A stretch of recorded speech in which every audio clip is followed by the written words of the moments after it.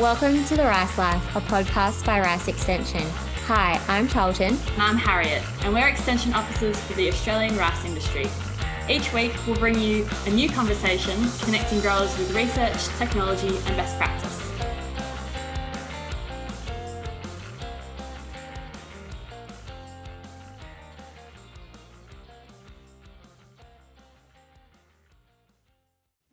Welcome to 2021, Charlie. How's things been looking for you down south?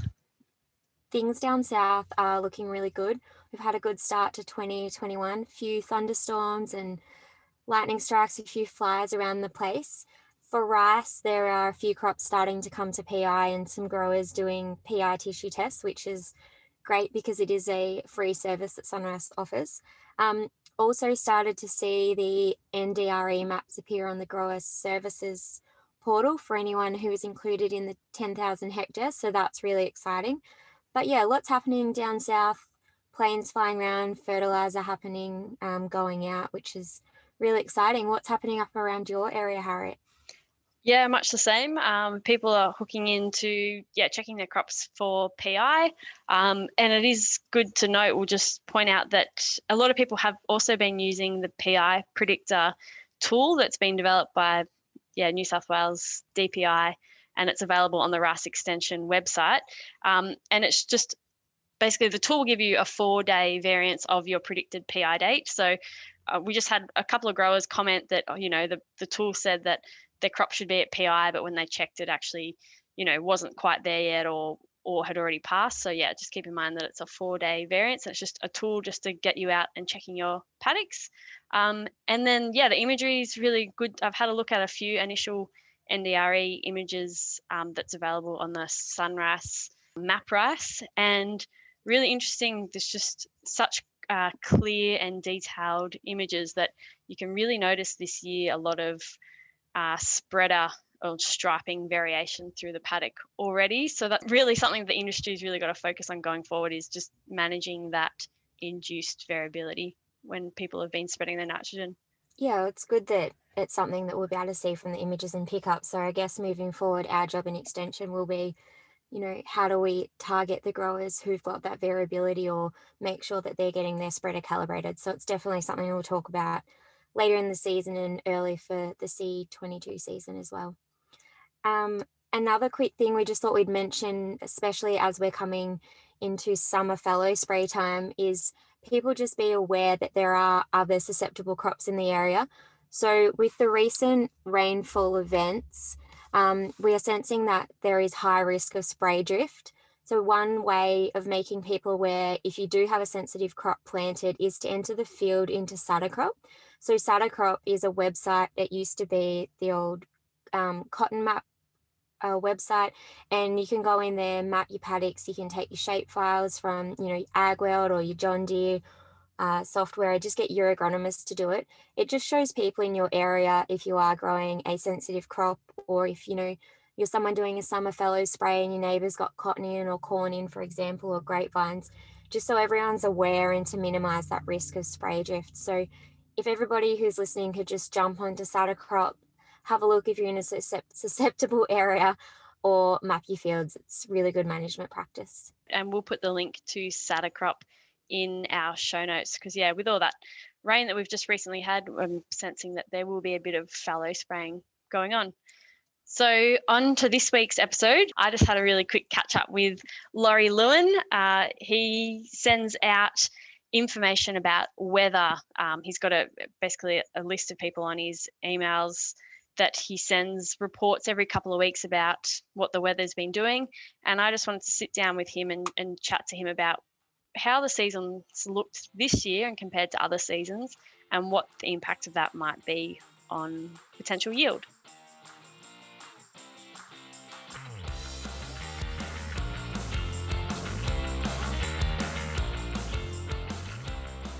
Hi Laurie, thanks so much for coming into the office and joining us today. Hi Harriet.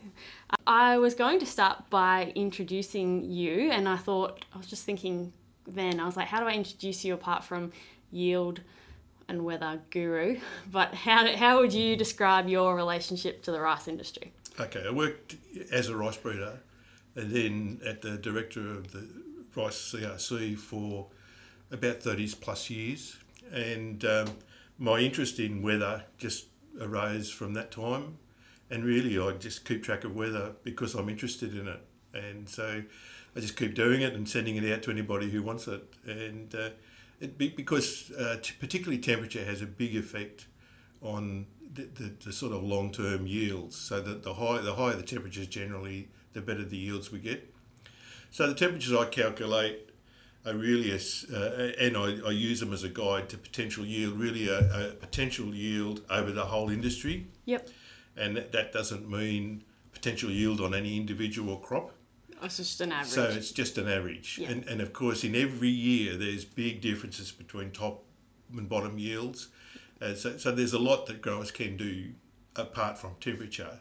But temperature does impact on the long-term yield. Yep. And the average yield over the whole industry. Yep. And I'll just clarify that you send out emails to quite a number of people who are interested in receiving your weather information, I guess. And if anyone does want to jump on and receive these emails, they can get in touch with Rice Extension and we can add you on the list. Absolutely. Yep. I mean, it can be on the list or you can send it. I don't care. The data's not private. Yep. The data I keep started in the 1959-60 season, so crop year 1960.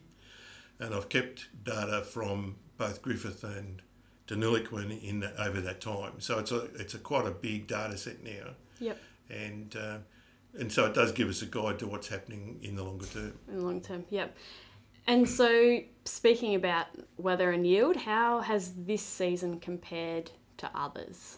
Okay, so it seems to lots of people, including myself, that it's been a relatively cool year.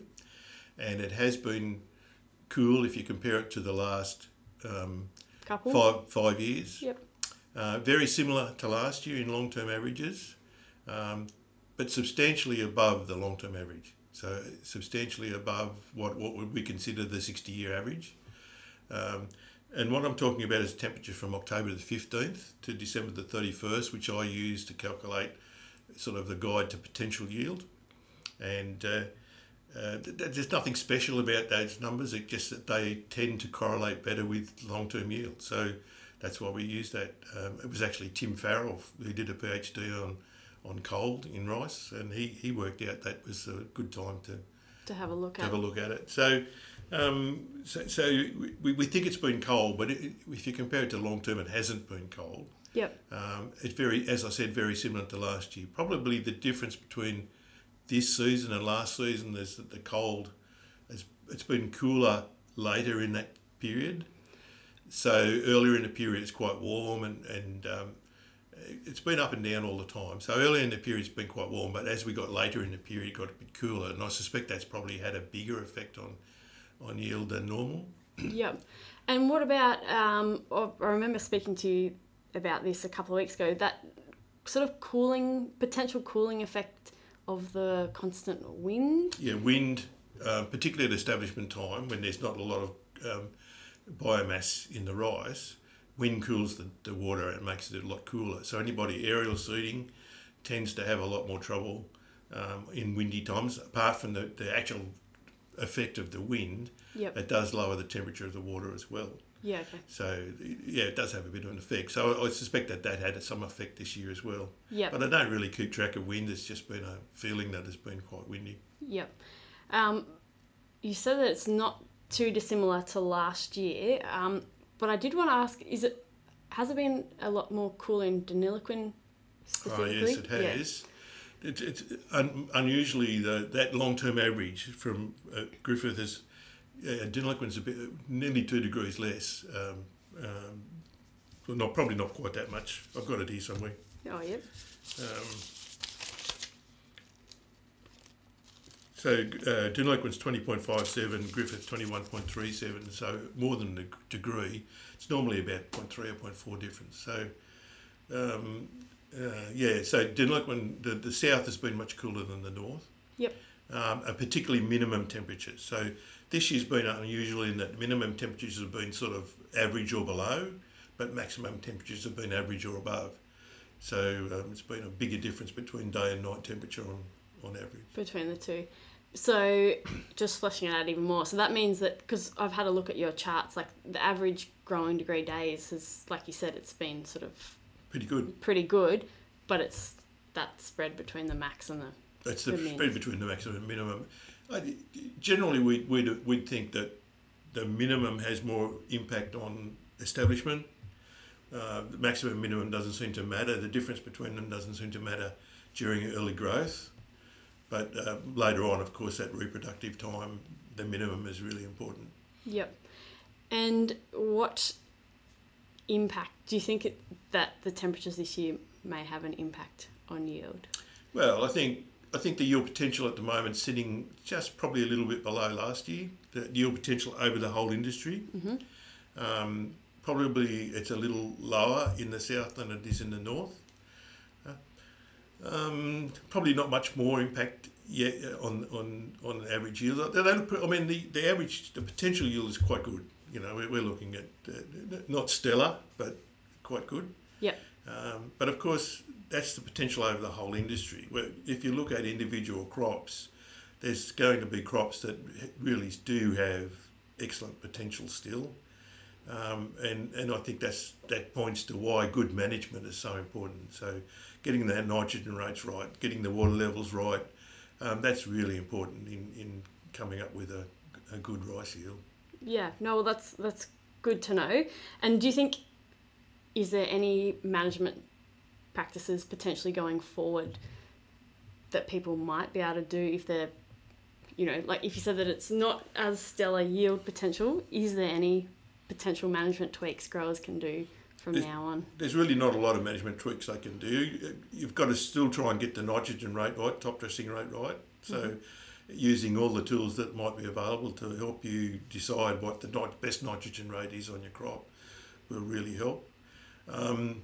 We don't know what's going to happen from here on, but of course there's always the fear of low temperatures during reproduction. So getting the water level up if possible is really important in case there's going to be low temperatures.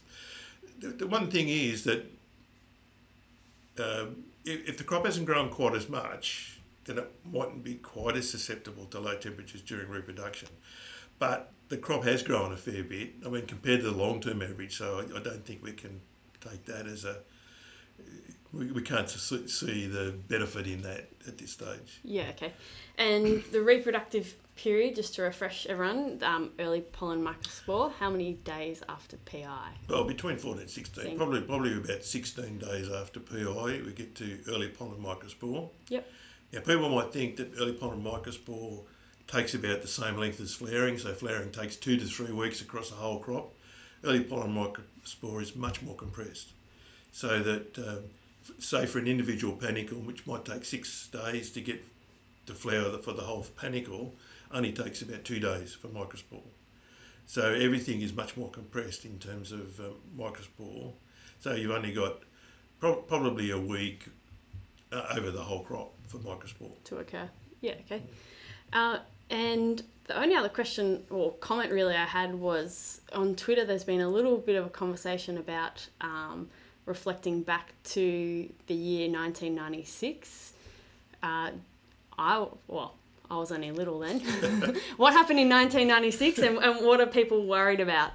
Okay, 1996, actually the average temperature up until now was a bit cooler in 1996 than it has been this year.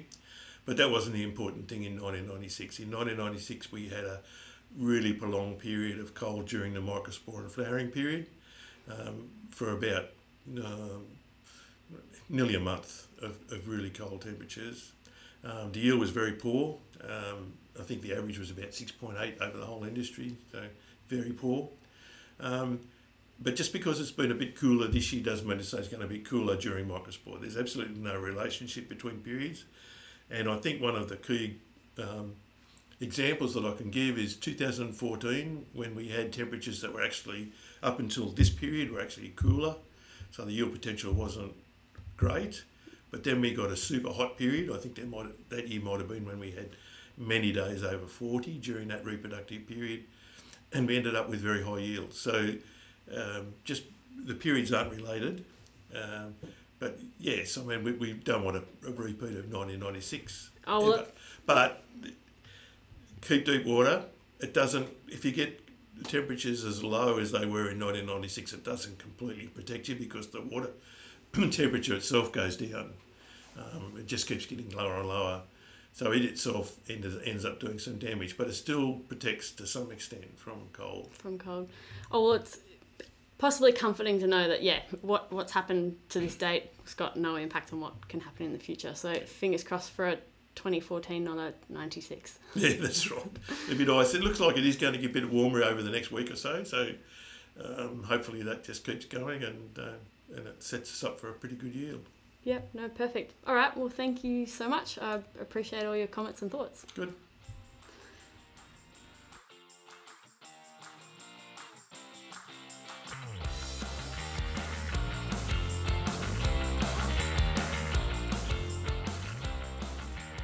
So following on from your chat with Laurie Harriott, what did you learn about this season? And does Laurie have any key management tips or tips and tricks for our growers as how to manage the variability that we are seeing in the weather?